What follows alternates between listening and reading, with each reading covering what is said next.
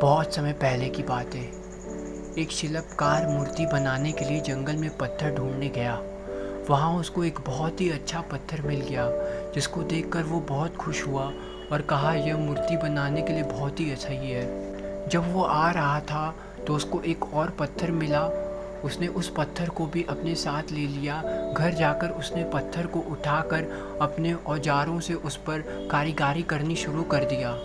औजारों की चोट जब पत्थर पर हुई तो उस पत्थर बोलने लगा कि मुझे छोड़ दो, इससे मुझे बहुत दर्द हो रहा है।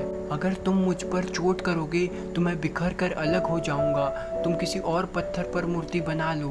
पत्थर की बात सुनकर शिल्पकार को दया आ गई। उसने पत्थर को छोड़ दिया और दूसरे पत्थर को लेकर मूर्ति बनाने लगा।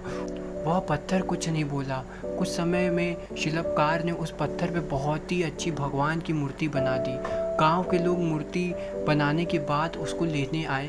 उन्होंने सोचा कि हमें नारियल फोड़ने के लिए एक और पत्थर की ज़रूरत लगेगी। उन्होंने वहाँ रखे पहले पत्थर को भी अपने साथ ले लिया। मूर्ति को ले जाकर उन्होंने मंदिर में सजा दिया और उसके सामने उसी पत्थर को रख दिया।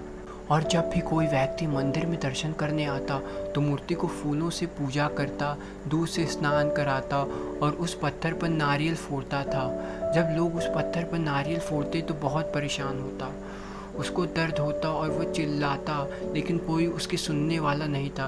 उस पत्थर ने मूर्ति बनने पत्थर की बात करी और कहा कि तुम तो बड़े मज़े ले रहे हो, तुम्हारे पूजा कर रहे हैं लोग, तुमको तो दूध के स्नान कराते हैं और लड्डुओं का प्रसाद चढ़ाते हैं, लेकिन मेरी तो किस्मत ही ख़राब है, मुझ पर लोग नारियल फोड़ कर जाते हैं। इस पर मूर्ति बने पत्थर ने कहा कि जब शिल्पकार तुम पर कारीगरी कर रहा था, यदि तुम उस समय उसको नहीं रोकते तो आज मेरी जगह तुम होते, लेकिन तुमने आसान रास्ता चुना, इसीलिए अभी तुम दुख उठा रहे हो। उस पत्थर को मूर्ति बने पत्थर की बात समझ आ गई।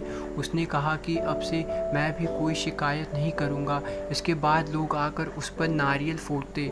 नारियल टूटने से उस पर भी नारियल का पानी गिरता और अब लोग मूर्ति को प्रसाद का भोग लगाकर उस पत्थर पर रखने लगे।